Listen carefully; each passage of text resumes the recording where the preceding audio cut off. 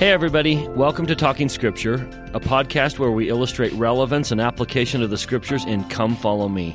We also dive into the history and cultures of the text. Thanks for taking the time to share and subscribe to this podcast.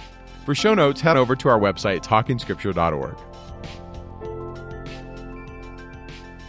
Welcome to Talking Scripture. I'm Mike. And I'm Bryce. And today we're going to talk about 2 Corinthians chapters 1 through 7. Now, this is tough. This is tough text. It's tough language. They seem to be suffering. They seem to be in affliction, and Paul is going to try and comfort them. And we're going to see little hints and beautiful little things like, for example, "For our light affliction, which is but a moment, worketh for us a far more exceeding and eternal weight of glory." That's kind of a theme that's flowing through these verses, but I don't know very many people that turn to 2 Corinthians 1 through 7 when they're in distress, finding comfort. So the language here is tough. And I know Mike well enough to know that he probably could do a 5-hour podcast on the wording and the awkwardness of that verse. You're going to struggle with some of the language, and you're going to say, I'm lost here. So just hold on. We won't cover everything, but we'll cover enough that hopefully it will give you an idea of what's going on and how to see the difficult language of what Paul's tackling. Then we'll jump into kind of the major themes of comfort in affliction, being marked as Christ writing the law in your heart, and making sure that your godly sorrow leads you to repentance, not necessarily some other way. I also want to add, if there's a verse that's troubling you or a verse that you're a little bit confused on, the odds are in the show notes we'll unpack some of that. I spent quite a bit of time translating some of this stuff into English that kind of reads a little bit better than King James, or in my opinion is a little bit easier. And so some of that is in there as well. Now, the overview of 2 Corinthians is the visit that Paul sent from 1 Corinthians. If you go back to 1 Corinthians chapter 16, verse 10, he's going to send Timothy to the saints in Corinth. And one of the reasons why is the people in Corinth have a teacher there. There's somebody there who's denying Paul's apostleship, and he's undercutting his authority. And so at least one individual there in Corinth has accepted this individual's arguments and has started to turn the saints in Corinth against Paul, urging others to do the same.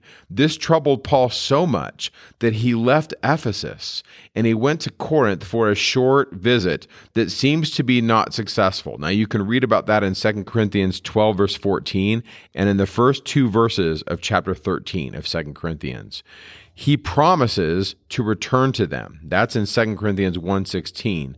But then he tells them he's decided to postpone his visit because he's worried that it's going to cause them even more pain. He says that in a couple places. And so he wants to go back, but he realizes if he does, it's going to cause pain. Now think about that in your life. Have you delayed difficult conversations with people because you're worried about the pain it might cause? There are some things that Paul's going to be saying in 2 Corinthians that is going to make them sad. It's going to cut deep.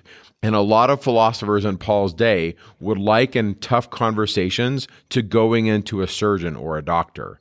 Sometimes a doctor or a surgeon would have to cut you to take out whatever it was that was bad, and that caused pain, but the pain made it worth it because you got better. And so Paul's having those kind of feelings as he's writing some of these things in 2 Corinthians. Now, back when he is in Ephesus, he was in danger of his life. And then he wrote a severe letter out of great distress and anguish of heart and with many tears. That's 2 Corinthians chapter 2 and chapter 7. And then he sends this letter to the saints in Corinth by the hand of Titus. At some point in Paul's ministry, he hears news that the troubles of the church in Corinth are starting to be fixed. He's probably getting this information when he's in Philippi. And so in this context, we think he's writing 2 Corinthians when he's in Philippi and he's hearing news about the individual who's causing the problems, that person is being disciplined. We're going to talk about this. The individual we think that's causing problems back in 1 Corinthians, if you go to 1 Corinthians chapter 5, there's this individual causing problems there. We think that might be the same person. We're not sure. But whatever it is, The individual who's causing problems in Corinth has been disciplined. And so in this context, we think Paul is in Philippi, which is in Macedonia, that he receives this information. And so he writes to them 2 Corinthians. And in this, especially in today's Come Follow Me material, a big bulk of 1 through 7 is Paul defending his ministry and his apostleship, and also encouraging the Corinthian saints to raise funds for the poor in Jerusalem. Now, that's going to actually be part of chapters 8 and 9. We'll get into that next week. But he's also preparing for a third visit to the saints in Corinth. Now, this letter that he's writing to them in 2 Corinthians is going to be sent to them by Titus. And, we're not really sure when, but probably somewhere in the 50s AD. And so the main message of this week's Come Follow Me in 2 Corinthians is Paul defending his apostolic authority, testifying of its authenticity, not only his calling, but the gospel of Jesus Christ and Jesus' ministry. He's addressing challenges and criticisms that he's faced from his opponents. He's going to talk about his sufferings, the hard things that he's gone through for the sake of the gospel, and he's going to emphasize some themes of God's comfort to the saints in times of affliction, and the glory of the covenant. He's going to talk about reconciliation. That word is going to come up again in here, and we're going to talk about that. It's related to the atonement. So big picture, his aim is to strengthen them, but he's also discussing issues with this individual that's causing problems in the church. In the opening of 2 Corinthians chapter 1, Paul talks about God sending comfort in tough times. He's going to emphasize the comforting nature of God, who's going to bring solace and support to believers when they're having tough times. I really like verses 3 and 4. Blessed be God, even the Father of our Lord Jesus Christ, the Father of mercies and the God of all comfort, who comforteth us in our tribulation, that we may be able to comfort them which are in any trouble, by the comfort wherewith we ourselves are comforted of God. I really like this on many levels. One of them is because Paul is in the midst of tribulation. He has gone through so many things. We've talked about many of his tribulations in the book of Acts, and here he's testifying of God's ability to comfort even in times of great stress. And so in order to emphasize this theme of comfort, in verses 8 through 11, Paul shares some personal experiences with the congregation there in Corinth. He endured suffering when he was there in Corinth, and his suffering was even more intense when he was in Asia, specifically in Ephesus. If you remember the account in Acts chapters 19 verses 1 to 20 verse 1, talked about his ministry there. After 3 months, certain members of the synagogue refused to believe him, and they publicly spoke against the way. That's Acts chapter 19, verse 9. These unbelievers put a ton of pressure on Paul, and this part in Acts talks about the riot that the silversmiths took out against Paul. Remember, Paul's teaching of Jesus kind of hurt their sales because they were trying to sell images to the goddess Artemis, and that caused the problems there in the book of Acts. And so Paul has had some personal experience there with struggling with opposition. And then in verses 15 through 22 of Acts chapter 1, Paul discusses with the saints in Corinth that he's going to change his travel plans. He was planning on coming, but there's going to be a change of plans. In 15 and 16, he says, in this confidence, I was minded to come to you before, that ye might have a second benefit, and to pass by you into Macedonia, and to come again out of Macedonia unto you, and of you to be brought on my way towards Judea. So his plan was to come, but he shifted plans. And he says that in verse 17. It's kind of rough in the English, but essentially what he's saying is, the Spirit is leading me to come not now, but to come later. And now an early Christian commentator, his name is John Chrysostom, that means golden mouth. John Chrysostom was a bishop in Constantinople. He was there in the 4th century, and he wrote this: the carnal man who is riveted to the present world and completely caught up in it is outside the sphere of the Spirit's influence and has the power to go everywhere, doing whatever he likes. But the servant of the Spirit is led by the Spirit. He cannot just do what he likes. He is dependent on the Spirit's authority. Paul was not able to come to Corinth because it was not the Spirit's will for him to go there. It's difficult in the King James. I'm just acknowledging this. But what Paul is saying to them is, I'm going to come to you guys, but not yet. And there probably were some people in Corinth that were disappointed over his delay. And some of them might have made an argument like this. Hey, if Paul's word was not dependable when he told us he was going to come here, maybe we can't trust his message. And maybe he's not reliable. And Paul's going to defend his message and his reliability and his ministry, and that's going to be throughout 2 all the way to 7. He's going to defend his ministry and the gospel and the message that he has. That's a big bulk of this week's Come Follow Me. But with his change in travel plans, he also mentions this. He says in verse 20 of chapter 1, "For all the promises of God in him are yea, and in him amen, unto the glory of God by us. Now he which establisheth us with you in Christ, and has anointed us, is God, who has sealed us, and given the earnest of the Spirit in our hearts." So there's a couple things that Paul is emphasizing here, and he's saying this. I have been anointed, I have been sealed, and I have been given the arrabon, or the earnest. That arrabon, or the earnest, stands for earnest money. If you bought a house, you have to bring a chunk of money to go buy that house. That earnest money is used to show the bank you're serious about purchasing the house. This arrabon that God has given Paul is the Spirit. And so what I think he's saying is this. Hey, you guys in Corinth, you can trust my message. You felt the Spirit. That Spirit is God showing you that there's a greater thing to come. That is the earnest money that God has given you to prove to you that this message is valuable. And in Paul's defense, he says, I've been anointed, verse 21, I've been sealed, verse 22, and I've received the arrabon, or the earnest money of God, which is his Holy Spirit. And so you can stand in the faith. Okay, chapter 2. In my opinion, this chapter underscores the need for us to forgive each other and to have reconciliation with those that have wronged us. Now think about this. President Nelson has talked about this recently, that we need to find ways to forgive. The message here is revolving around a specific situation involving a disciplinary action that was taken out in the Corinthian church. Paul is going to urge the Corinthian saints to forgive and restore the repentant individual who caused the problems in the community. Now, who was this person that was this offender that Paul encouraged the saints in Corinth to forgive? I think this is involving the individual who is the offender in 1 Corinthians chapter 5. There was an individual there causing problems, and he was unrepentant. In 2 Corinthians chapter 2, verse 6, essentially what Paul is talking about is this individual who caused the grief.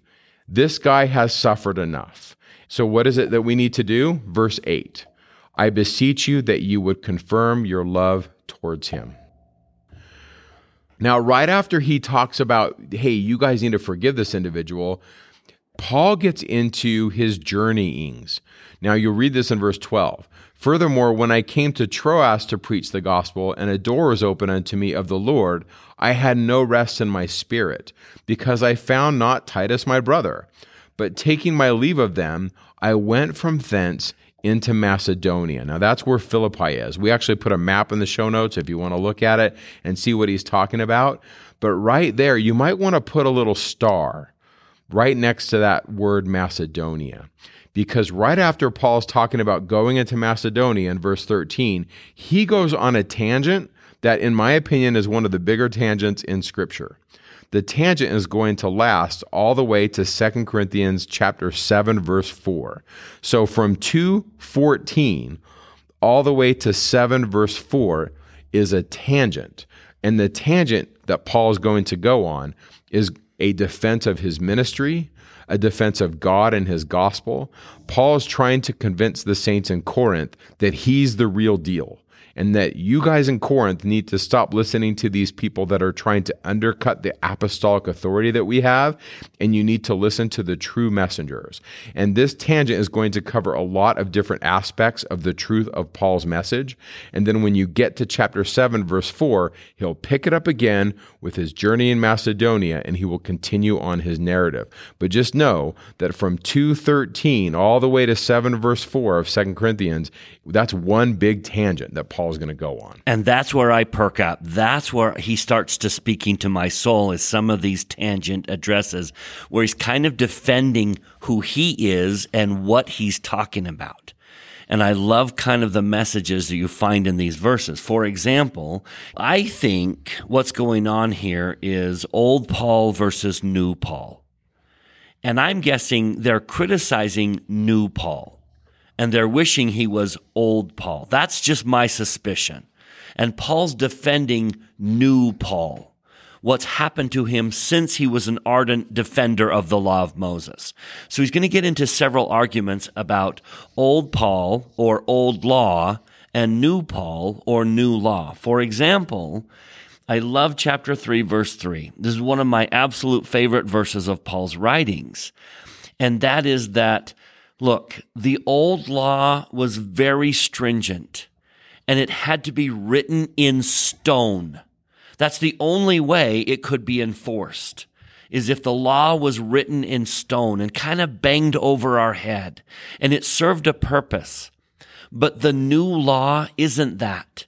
And those of you who like that written in stone and clearly spelled out and tell me everything I need to do are going to struggle with the new law, because the new law is written somewhere else. And I love the language here. 2 Corinthians 3:3, "Forasmuch as ye are manifestly declared to be the epistle of Christ, ministered by us." In other words, the new law isn't really written in the stone, and it's not even written in the books. The new law is written in us for everyone to see. I manifest the law of Christ more than any book does. It's dead if it doesn't live in me. It's one thing to hand a book to someone and say, here, read this. This Book of Mormon will tell you everything you need to know. But what gives power to missionary work is the life of the one who's handing the book. If I just simply pass over a book and say, read this, and expect them to be converted, I'm most likely not going to see that. But if my life is an example of what's written in the book, that's what they're going to see. Elder Holland emphatically said, people do not join the church because of what they know. They join because of what they feel, what they see, and want spiritually. And it's that second one. People join the church because of what they see. I am that message. I think we need to understand that today the law of Christ lives in me. And I am his epistle. I am the book. When the Lord spoke to Ammon, Aaron, Omner, and Himni before their mission, he emphatically said, you go forth and show them good examples. And wasn't it Ammon's good example that caught the attention of Lamoni? Before they ever had a religious discussion, Ammon won his heart by the way he lived. And so when Paul says, you are declared to be the epistle of Christ, I think we need to understand that is a heavy responsibility. My life is the Savior's message to the people around me. My happiness, my joy, my peace, what they sense in my life is his message to them. Now, it can't be written in ink. I love the rest of verse 3. Written not with ink, but with the Spirit of the living God, not in tables of stone, but in fleshy tables of the heart. Now, that suggests to me that I need to have the law written in my heart. And if it's written in my heart and I live it, not because I have to, but because it's written in my heart. Can you sense the difference between law of Moses? Well, you have to do it because it says right here. And the law of Christ, no, I do it because I want to. I desire to. I want to please him. I love how President Benson said it this way. When obedience ceases to be an irritant and becomes our quest, in that moment, God will endow us with power. I think I can tell when the law is written in a person's heart, because obedience ceases to become a have to. I do it out of duty. It's my responsibility. I feel guilty if I don't. And becomes a quest. It's a quest. It's a desire. The law is written into the very desires of my heart, and I want to live it. That to me is the sign that the law is written in the heart. Now, that is the moment that I become the epistle. I become God's message to the world. Do you remember last year when we talked about the Abrahamic covenant and our responsibility to make his name known in all the world? We do that by the way we live. That's this tangent that Paul's going on. And I love how he picks it up in chapter 6. Still on the tangent. I'm going to jump to chapter 6 a little bit out of order. But in chapter 6, verse 4, he says, in all things, approving ourselves as the ministers of God.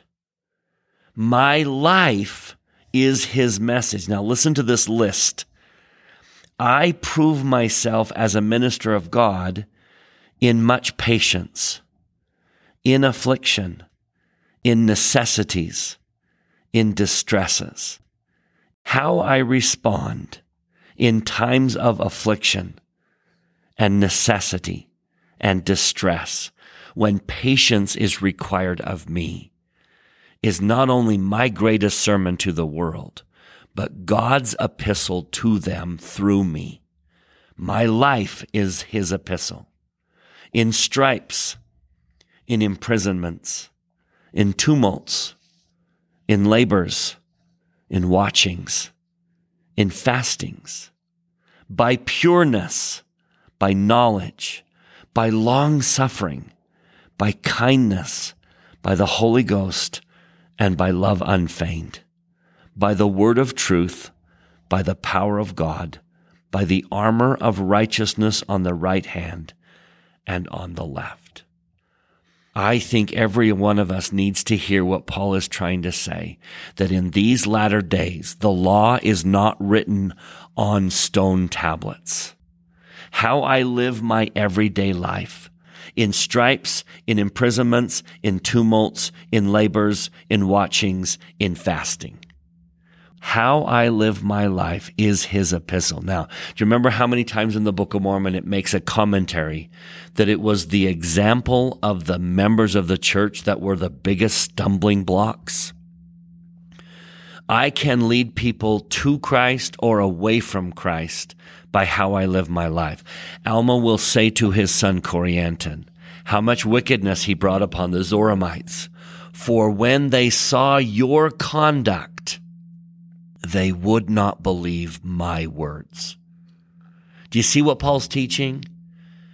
Only when the gospel is written in our hearts can my life's message teach with power and conviction.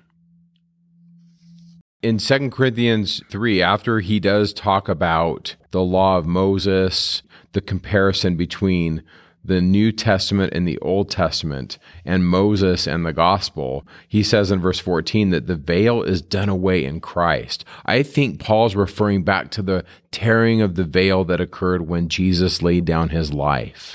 I really read it that way. And then he says that the veil shall be taken away. In verse 17, he says, the Lord is that Spirit, and where the Spirit of the Lord is, there is liberty. But we all, with open face, beholding as in a glass the glory of the Lord, are changed into the same image from glory to glory, even as by the Spirit of the Lord. Now, if you remember, Paul talked about that earlier, seeing as it were through a glass darkly. We discussed that in the context of a veil type scene where the individual is brought into God's presence.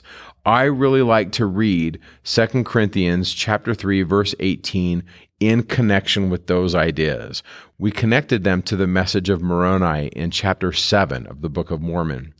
After discussing the fact that the peaceable ones are to lay hold upon every good thing in Moroni 7 verses 20 and 21, the sons of God are to pray with all the energy of their heart, to be filled with the pure love of Christ. That's Moroni 7:48. And why do they do this? They do this so that they may receive charity and that they may become the sons of God. Why? Because when Jesus appears, Moroni says, we shall be like him, for we shall see him as he is, and we will be purified even as he is pure. That's Moroni 7 verse 48. So I see all of these ideas swirling around in Moroni chapter 7, tied into the macro message of chapter 3, which is this idea that the Old Testament, or the messages therein, pointed us to Christ. Paul rereads the Old Testament and he sees Jesus everywhere. He understands that the veil is done away in Christ. That's verse 14. And because of this, the Spirit of the Lord brings us into this liberty where we approach God and we have ourselves changed, our image from glory to glory, even as by the Spirit of the Lord. I think Paul has been initiated into the mysteries of the kingdom, and Paul is talking about this idea that the Old Testament pointed us to Christ, the veil was done away in his atonement, and we are being invited into God's presence. Now, in the 4th chapter, he's going to discuss this idea that the eternal glory that we are to receive will outweigh all of our challenges. And if there's anybody who knows anything about challenges and hardships, it's going to be Paul. He knows all about this.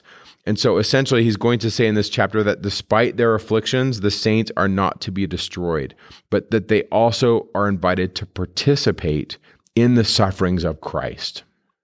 So just because the law is written in my heart doesn't mean my life is going to be easy. That was never the intention. And we don't get a pass from trial because we choose to follow Christ. He is going to take us through our own Gethsemanes. Our lives are going to be tested. That is a gospel truth. That is part of this mortality. So following Christ doesn't free you of trial and affliction. However, following Christ brings help in those trials. You are going to face them. And we need to all remember that trial is not evidence that God does not love me, like so many people conclude. Do you remember the mist of darkness that blinded eyes and hardened hearts? Mists of darkness blind us to the love of God. Trial is often perceived as a mist of darkness. People in pain often conclude that God has abandoned them. But pain and trial are not evidences that God has left us. It's evidence that we're in a mortal existence and we need to be tested and tried. So don't think, I think Paul is trying to reiterate this to all of us, don't think that living a life of Christ is going to free you of trial and challenge. It won't. In fact, it may intensify those trials and challenges as he refines your soul even more. So, why do we do it? Why walk the journey with Christ if it's not going to free us of the pain? It's because it's going to strengthen us. Now, President Nelson gave an entire talk on the fact that living a life of Christ is easier than living a life without Christ. Now, that's not because the weight of the trial is lessened. It's because we have been strengthened to bear the burden. It's not that the burden got lighter. It's that my ability to carry the load was increased with his help. Therefore, Paul says what we all are going to say if we follow Christ. Starting in verse 7 of chapter 4, he says, "But we have this treasure in earthen vessels, that the excellency of the power may be of God and not of us." It's not me. It's not me. And because of that, we are troubled on every side, yet not distressed. We are perplexed, but not in despair. persecuted, but not forsaken, cast down, but not destroyed. Why? Always bearing about in the body the dying of the Lord Jesus, that the life also of Jesus might be made manifest in our body. His atoning sacrifice brings strength to deal with our challenges. It doesn't make them go away, and it doesn't lighten the burden. It simply makes it appear lighter because we have been significantly strengthened. Let me read a Book of Mormon passage that I think is teaching what Paul's trying to teach. When Alma the elder left the priests of Noah, much to the chagrin of the other priests who then hated him, he ends up being overseen by Amulon, one of the other priests, and the Lamanites, who put tasks upon them, makes their life miserable.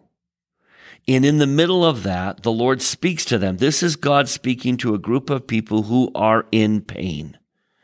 And the Lord said, lift up your heads. I'm reading from Mosiah chapter 24, 13 through 15.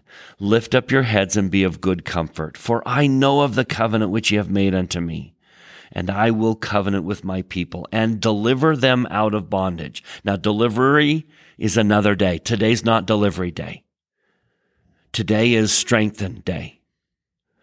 I will also ease the burdens which are put upon your shoulders, that even you cannot feel them upon your backs, even while you are in bondage. Now, how he does that is the next verse, but this is the result of doing that.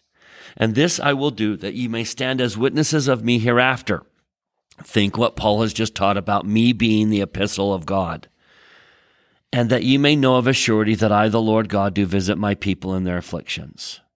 Now it came to pass that the burdens which were laid upon Alma and his brethren were made light. How? How does the Lord make our burden light?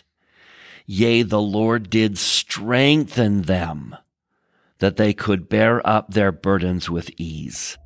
And they did submit cheerfully and with patience to all the will of the Lord. That's what Paul's trying to teach.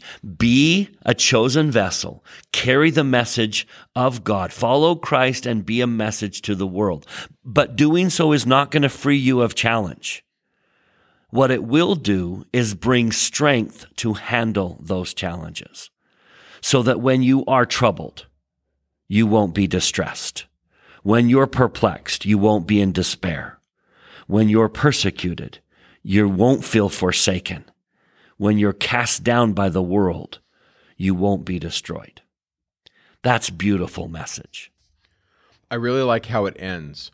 In verse 17, he writes, for our light affliction, which is but for a moment, worketh for us a far more exceeding and eternal weight of glory. Now, I don't know if he's doing this on purpose, but Paul might be doing some punning right here in verse 17, because the word for weight and the word for glory is the same word in Hebrew. That word kavod is like this heaviness or this weight or glory. I think for sure he's playing with ideas that the Corinthian saints would understand in verse 18. Look what he says. While we look not at the things which are seen, but at the things which are not seen, for the things which are seen are temporal, but the things which are not seen are eternal. In Paul's day, there was a teacher named Plato that spent a lot of time talking about what is real. And in Paul's day, many of these individuals, they were called Platonists, they thought that the bodily things were heavy and weighed down by the soul, and they thought that the soul was light. And so once freed by our body's death, their belief was that the soul would soar up to the pure heavens from which it had originated. Paul here is probably using these ideas, but he's inverting them. He's reversing them. And he takes that image and that play on words that a few of his Jewish readers that knew Hebrew probably totally understood. And then he's going to take Plato and play with these ideas to teach the gospel. So what is he doing? He's meeting them where they are, using their language, and then teaching them truths about Jesus. Now, in my calling, I'm a mission prep teacher. And in mission prep, we did a role play where we were talking about feeling the Spirit and the importance of feeling the Spirit and the importance of taking the sacrament. And I had the missionaries role play it. And one individual taught, she said, hey, you know how when you use your phone all day, and then at the end of the day, the battery's low, you need to recharge the batteries. And like that wasn't ever anything that I ever used on my mission, but I was watching her do this and I thought, you're doing what Paul's doing. You're using the language of people in their day to teach gospel truths. Paul would never talk about recharging your battery on your phone, but today that's kind of our language. So Paul's using this language. You see, Plato in Paul's day, Plato believed that the world of ideas was real and unchanging, whereas the temporal changing world is this world of the sense of knowledge, and to him it was only a world of shadows. The world that you and I live in Plato's conception was the world of shadows. We got to go back and read the allegory of the cave. We'll put some stuff in the show notes if this interests some of you. Paul doesn't deny the reality of the visible world, but he does agree that it is subject to decay. The world we live in is a world of death and decay. But to Paul, the unseen world is eternal. So what is Paul doing? He's acknowledging the reality of both worlds, this world and the eternal world. And he's using the ideas that the people in Corinth would have understood, and he's raising their sights to teach them the gospel of Jesus Christ. I really see him doing this. Which goes right into chapter 5, verse 1. Paul didn't write with chapter breaks. Those are later additions. And so he goes right into chapter 5, verse 1 and says that very thing. And we might as well begin with the third verse of Come, come, ye saints. And should we die before our journey's through, happy day, all is well. We then are free from sin and toil too. With the saints we shall dwell. And Paul says it this way: we know that if our earthly house of this tabernacle were dissolved, we have a building of God, and house not made with hands, eternal in the heavens. So as the world around you decays, that's okay, because we hope for a better world in the eternities, in God's plan. A kingdom waits for us. So in the midst of this conversation about the two worlds, the world of the temporal and the world of the eternal, notice what he says in verse 2. For in this we groan, earnestly desiring to be clothed upon, we're back to this endowment image, being clothed with sacred vestments. Paul's going to use the term enduo throughout the text. Put on Christ, put on the armor of light. That idea is to be clothed with sacred vestments. So back to the text, look what he says. Desiring to be clothed upon with our house, which is from heaven, if so, be that being clothed, we shall not be found naked.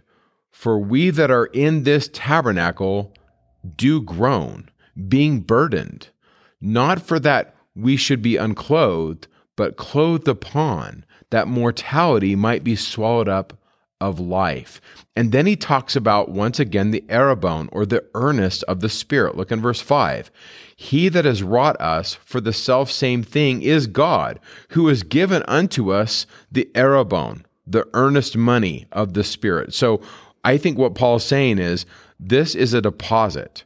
God is saying, when he sends his Spirit to you, he is saying to you, you are valuable. You are my son or my daughter. I love you, and this is my pledge. This is my arrabon, that I have a mansion for you, that I have a place for you. That pledge, that arrabon, is the Holy Ghost. So when you feel the Holy Ghost, that is a direct communication, an invitation to come to that space. And now we're still here in this mortal world, and we have to deal with that. And in doing that, Paul uses this phrase, we groan. And this really reminds me of a story that was swirling around in early Christianity that's not in our canonized text, and it's called the Hymn of the Pearl. It is part of a writing known as the Acts of Thomas. It's an apocryphal text that doesn't make it into the Bible, but it discusses the cosmic myth, the message of the cosmic myth. It's essentially the story of a prince who leaves his heavenly father and his heavenly mother and his heavenly home, and he comes to earth, and he has to remember who he is. And it's called the Hymn of the Pearl because he needs to find the pearl, and he needs to be clothed with the heavenly robe that he had when he was in heaven. But because he's on earth and he's lost his way, he's forgotten who he is. And he needs to remember who he is, find the pearl, which could be a metaphor for his purpose in life, and return to his heavenly father and his heavenly mother. It really is a good story. I think personally that the Hymn of the Pearl should be read as part of our sacred text, because it really does teach this idea that we left our heavenly home, we groan while we're on earth, we're kind of in this lost and fallen condition, but the goal is that we come back. And Bryce and I have a couple friends, Lori Driggs, Tish Kamba, and Mandy Green, that have put together a beautifully illustrated and simplified rendition of this ancient story, the Hymn of the Pearl. And if this is something that's interesting to you, we have a link in our show notes, and it's adapted for an audience of younger readers so that they can read the Hymn of the Pearl in language that we all understand. And I think Paul's using, whether or not he knows of that story, he's using those images here. And he talks about this. He even starts in verse 1 with oidamen, where he says, we know about our earthly house, but we know we have one in the heavens. We know this stuff. Which kind of leads to the last part of chapter 5. The reason there is a building in heaven for us is because God has reconciled us to himself. And that's what Paul's going to talk about, is that reconciliation. I love verses 17 through 18. If any man be in Christ, he is a new creature. Old things are passed away. Behold, all things are become new. All things are of God, who hath reconciled us to himself by Jesus Christ. Paul continues, and has given to us the ministry of reconciliation, to wit, that God was in Christ, reconciling the world unto himself, not imputing their trespasses unto them, and has committed unto us the word of reconciliation. Now that word, to be reconciled, is a combination of three words. We have re, con, and silio. Silio is to sit, con is with, and re is again. So that word can be read as to sit again with. Paul is introducing this idea that we are to sit again with God. Now, the main idea with that word reconciliation is katalage, and that is a word that's used in financial situations in the Greek world, and it's where you have a reckoning of the books. If I owe Bryce money, I have to sit down at the end of the day or at the end of the term, and we square up the books so we know where we are. And that katalage is the word that also is used, and it's only 4 times in the King James. It's used for the word atonement. Now, 2 Corinthians chapter 5, verse 19 is so important to me, and I think a better translation is, as in that God was in Christ, a world reconciling to himself, not recounting to them their trespasses, and having placed in us the doctrine of the atonement. You see, that idea in the Greek is that God isn't going to sit down and rehash all the stuff that I did wrong. That's literally how I read it in the Greek. What he's saying is, because the doctrine of the atonement of Jesus Christ is placed in me, I personally am being reconciled to God through his Son. I just love that. We forgive others, and Jesus forgives us. We show grace to the people that have hurt us, and in so doing, we become reconciled to them as we are reconciled to God. To me, this verse 19, but especially all of verses 17 through 21, is awesome stuff. It's really, really cool to me in the Greek. And all those phrases where he's talking about being reconciled, it's all kind of coming from this idea of katalage. We're going to sit down and we're going to be together and we're going to square it up and we're going to fix it. And then we read verse 21. For he has made him to be sin for us, who knew no sin, that we might be made the righteousness of God in him. I mean, this is the ultimate irony, isn't it? Jesus was made sin. The person who knew no sin was made sin so that I could be like Jesus. Jesus, who knew no sin, took all of our sins so that we could be sin-free. That's exactly what it means to be reconciled, is he took it from us. He wears it so that we don't. The person who wore white met the person who's wearing red. And now the person who was wearing white is now wearing red, so that the person wearing red can now wear white. It's such a powerful verse. He made himself sin so that I could be saved. I mean, it's back to Isaiah, right? Though your sins be as scarlet, they shall be as white as snow. It's beautiful, beautiful stuff. Now, before we leave chapter 5, I just want to say this. There's a lot going on with verse 12. And we're not going to break it down for this podcast. But if you're one of those people that is like, okay, I really want to know what is going on here, go to the show notes and we give you some really good answers to what's going on with verse 12. I don't think it's the main message here, but I think it's important. When I read a verse and I don't understand it, I just can't stop puzzling on it until I can kind of untangle some of the knots. But I don't think verse 12 is the main part of chapter 5. Now, notice how he transitions out of 5 and into 6. So we are being reconciled. Christ is going to take our sins. Therefore, verse 20, we are ambassadors for Christ. If we know the atonement, if the law is written in our hearts, we now have to be the message to everyone else. See how that transitions into chapter 6?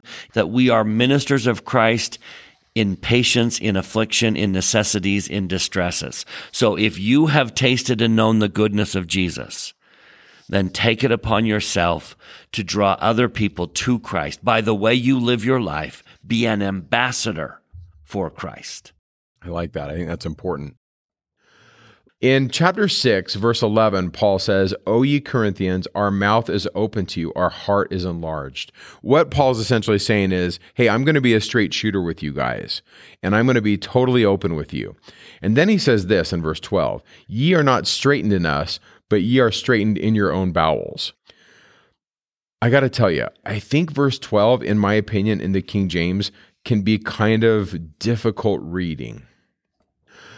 One scholar, Craig Keener, renders this translation: there is no restriction in our affections, but only in yours. I think if we look at this as a metaphor, if you look at some of the phrases that Paul's using in the Greek, these are euphemistic for passion or affection. And I really like Dr. Keener's translation here. In essence, what he's saying in verse 12, and I think a better translation is, hey, you guys are the ones withholding affection. I'm being a straight shooter.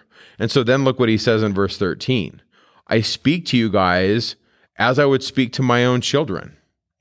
And then for the rest of the chapter, chapter 6, he talks about not being unequally yoked together with unbelievers.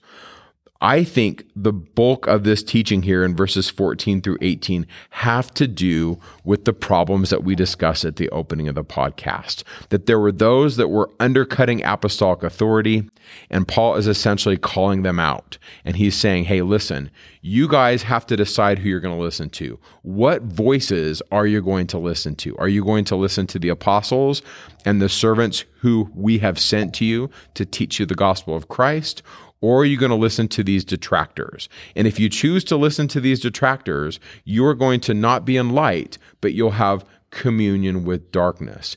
And you have to decide. Now, I also understand that traditionally in Latter-day Saint teaching, often we have used these verses to talk about not being married to those outside of our faith. And I understand that teaching and that concept. I think historically, in the context of Paul's discussion to the Corinthian saints, I don't think this is a discussion about marriage. I think this is a discussion that he's having with them specifically about what voices are they going to listen to. And I think there's a bigger lesson here as well. I love to take what Paul said to a specific audience and then connect it to larger, grander truths as well that are applicable to us. So I'm not trying to say this is what Paul was trying to teach the Corinthians, but this is a powerful application I have found in my life using the words of Paul. So he's saying, be not unequally yoked together with unbelievers. And then he seems to be saying, look, good and evil are not equals. Some people have the idea that evil is as strong in the arena of evil as good is in the arena of good. That evil's strength is a 10 towards evil and good's strength is a 10 towards good. And that is absolutely not true. Satan isn't as powerful in evil as God is in good. There is absolutely no comparison between the two. Now, I know what Joseph Smith felt when Satan attacked him was a very real thing, and he knew that he could potentially be destroyed. But the moment the light came, that was gone. They didn't struggle back and forth and light won. The moment the light came, evil was gone. And I love how Paul says, what fellowship hath righteousness with unrighteousness? They are not equal partners just going different directions.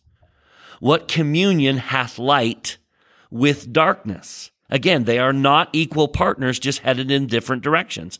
Light has so much more power. Think about being in a dark room, a completely dark room. How much light would it take to repel the greatest amount of darkness? They are not equals. You don't have to have as much light as you have darkness for the light to win over. The smallest amount of light repels even the greatest amount of darkness. So Paul says, what agreement hath the temple of God with idols? That is not a comparison. Let me illustrate with one of my favorite books. C.S. Lewis wrote the book called The Great Divorce. It has nothing to do with marriage. It's the divorce of heaven and hell. Someone in his day had suggested that there is really no difference, that eventually hell becomes heaven. And his point was, no, there is a massive difference between them. They are not equally yoked. And his whole book is trying to talk about the difference between heaven and hell. The story is a group of ghosts from hell go on vacation to heaven. And they are invited to stay as long as they let go of the one thing they're holding on to that's keeping them in hell. Every single one of them that comes on the bus to heaven gets back on the bus except for one. Only one stays, and that's a story for another day. But there are escorts that come down from heaven to encourage them, people in their lives, their past lives on earth, that will encourage them to stay. And you get to hear a little bit of a conversation between them, between the ghost and the escort, and it becomes obvious what they're holding on to that's keeping them in hell. Well, towards the end of the book, there is a conversation between a woman who obviously made mistakes in her marriage, but repented and made it into heaven. Her husband has now gone to hell. So a woman in heaven is reaching out to try and convince her husband, who's in hell, to stay in heaven. She pleads for his forgiveness. She begs him to stay. But he ends up walking away. He goes back to hell and leaves her in heaven. That promotes a little discussion about the difference between heaven and hell amongst C.S. Lewis, who's kind of the main character, and his mentor. I just want to read that conversation because it's a beautiful illustration of how weak hell is compared to heaven. So the main character says to his guide, "You say it will go down to the lowest, sir, but she didn't go down to hell with him. She didn't even see him off by the bus." "Well, where would you have had her go?" Why, where we all came by that bus, the big gulf beyond the edge of the cliff over there. You can't see it here from here, but you must know the place I mean. He's referring to when they came into heaven, the bus came up through this massive gulf. And he's saying, well, why didn't she go to the gulf? It's got to be over there. You've got to know where it is. Now watch what his teacher does. My teacher gave a curious smile. Look, he said, and with the word he went down on his hands and knees. I did the same, and presently saw that he had plucked a blade of grass. Using its thin edge as a pointer, he made me see, after I had looked very closely, a crack in the soil, so small that I could not have identified it without his aid. I cannot be certain, he said, that this is the crack you came up through. But through a crack no bigger than that ye certainly came. Now, let me just interject. Do you understand? This guy came through a massive chasm, and his teacher is saying it was nothing but a crack in heaven.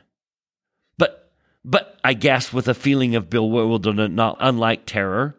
I saw an infinite abyss, the cliffs towering up and up, and then this country on top of the cliffs. Yes, but the voyage was not merely locomotion. That bus and all you inside it were increasing in size. Do you mean then that hell, all that infinite empty town, is down in some little teeny crack like this? Yes. All hell is smaller than one pebble of your earthly world, but it is smaller than one atom of this world, the real world. Look at yon butterfly. If it swallowed all of hell, hell would not be big enough to do it any harm or to have any taste. It sure seems big enough when you're in it, sir. Yes.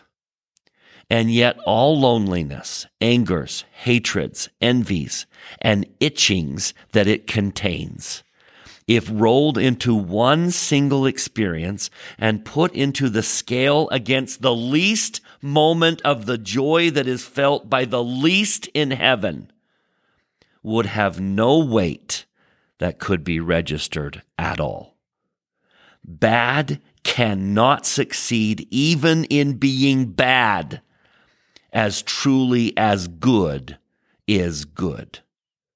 If all hell's miseries together entered the conscience of yon ye yellow bird on bough there, they would be swallowed up without trace, as if one drop of ink had been dropped into that great ocean to which your terrestrial Pacific itself is only a molecule. That is what we have to understand. Now, I love where he goes next. The woman could not fit into hell to chase her husband. And so then the teacher says, speaking of people who do go to hell, for a damned soul is nearly nothing. It is shrunk, shut up in itself. Good beats upon the damned incessantly as sound waves beat on the ears of the deaf, but they cannot receive it. Their fists are clenched, their teeth are clenched, their eyes fast shut. First they will not, in the end they cannot open their hands for gifts, or their mouths for food, or their eyes to see. Then no one can ever reach them? Only the greatest of all can make himself small enough to enter hell. For the higher a thing is, the lower it can descend. A man can sympathize with a horse, but a horse cannot sympathize with a rat. Only one has descended into hell. I just love that. Good is so much more triumphant than evil. Joy is so much larger than pain or affliction. They are not equals. And we need to not consider them equals in terms of temptation, in terms of attention, in terms of what I let into my life. The joy of the gospel will completely swallow up the pebbles of pain. They are not equally yoked. And I love how Paul concludes this. Ye are the temple of the living God, as God hath said, I will dwell in them and walk in them. I will be their God, and they shall be my people. But what do we got to do? Verse 17. Therefore, come out from among them. There it is. And be ye separate, saith the Lord, and touch not the unclean thing. Unclean things will not give you anything compared to what goodness will give you. And it really does carry over into the 7th chapter, because in verse 1, Paul says, let us cleanse ourselves from all filthiness of the flesh and spirit. And why? To become holy. And so then he continues with his message about receiving apostolic witnesses. Look what he says. In verse 2, he says, receive us. We have wronged no man. We have corrupted no man. We have defrauded no man. By the way, that's a lot of fun in the Greek. And that word for receive us, it comes from this idea of a circle. And I like to think about the early Christians would pray in a circle. And he's basically saying, hey, and that word in the Greek also is connected to that word for chorus. A circle of people singing a song. Make room for us is probably a better translation. For we have wronged no man, we have corrupted no man, we have defrauded no man. Let the apostles into your circle. Make room for us. The English is receive us, but there's so much more going on there. And then he says, I'm not doing this to you guys to condemn you. I'm doing it to save you. I'm filled with comfort and I'm exceedingly joyful in all your tribulation. And that's the end of his tangent.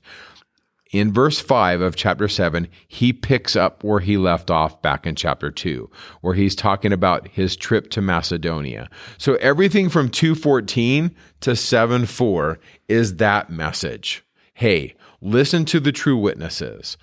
I have credentials, Paul's saying. I am an apostle, and I know what you guys are going through. Listen to us. We will lead you in the ways of life and salvation. And then chapter 7 picks up where it left off, where he's talking about his trip to Macedonia, being comforted when he meets up with Titus. And then he says in verse 8, hey, I know I made you sorry with a letter.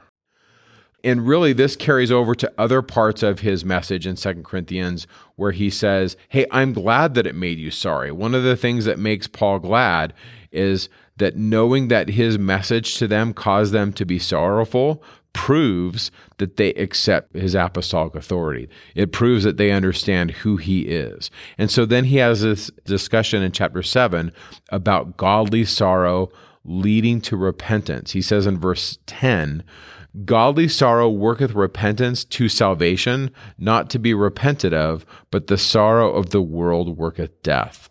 And he's happy that they have listened to his message and have cleaned up the mess that was going on in Corinth because they had godly sorrow. Now, there's two types of sorrows for sin, and the scriptures speak of them frequently. Let's talk about the law of agency. The law of agency says if you make right choices according to the law that God has given, those are the right choices. If you make right choices, it brings freedom. If you make wrong choices, it brings captivity. And sometimes that captivity brings pain or embarrassment. So there are two types of sorrows. One sorrow is when you are sorry for the consequences. You're sorry that you're embarrassed. I'm sorry that you found out about my transgression and I'm ashamed. Are you sorry for the consequences, the embarrassment or the shame of having done something wrong? Or are you sorry for the choice you made? Those are the two sorrows. If you are sorry for the choice you made, then the next time you face that choice, you will not make that same choice. You will change your behavior. You will repent. I'm sorry for the choice I made. I'm sorry that I broke the commandment. Rather than, I'm sorry that you found out about it and now I'm embarrassed. I'm sorry I made the choice. And if no one else finds out about it, I'm still going to change the choice because I'm sorry for the choice. That's godly sorrow. Worldly sorrow is I'm sorry for the consequences.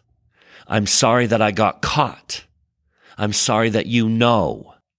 Because if you're sorry for the consequences, the next time that choice comes around, you're going to say to yourself, well, I'm just going to be better. I'm going to be smarter this time. I'll make the same choice, but I'll make sure I don't get caught this time. I'll be smarter. Well, you're making the same bad choice. It's only when you're sorry for the choice you've made that your behavior is going to change. This is how Mormon words it in the Book of Mormon. He saw his people sorrowing and he got excited that maybe they would repent. But then he says, my joy was vain, for their sorrowing was not unto repentance because of the goodness of God, but it was rather the sorrowing of the damned, because the Lord would not always suffer them to take happiness in sin.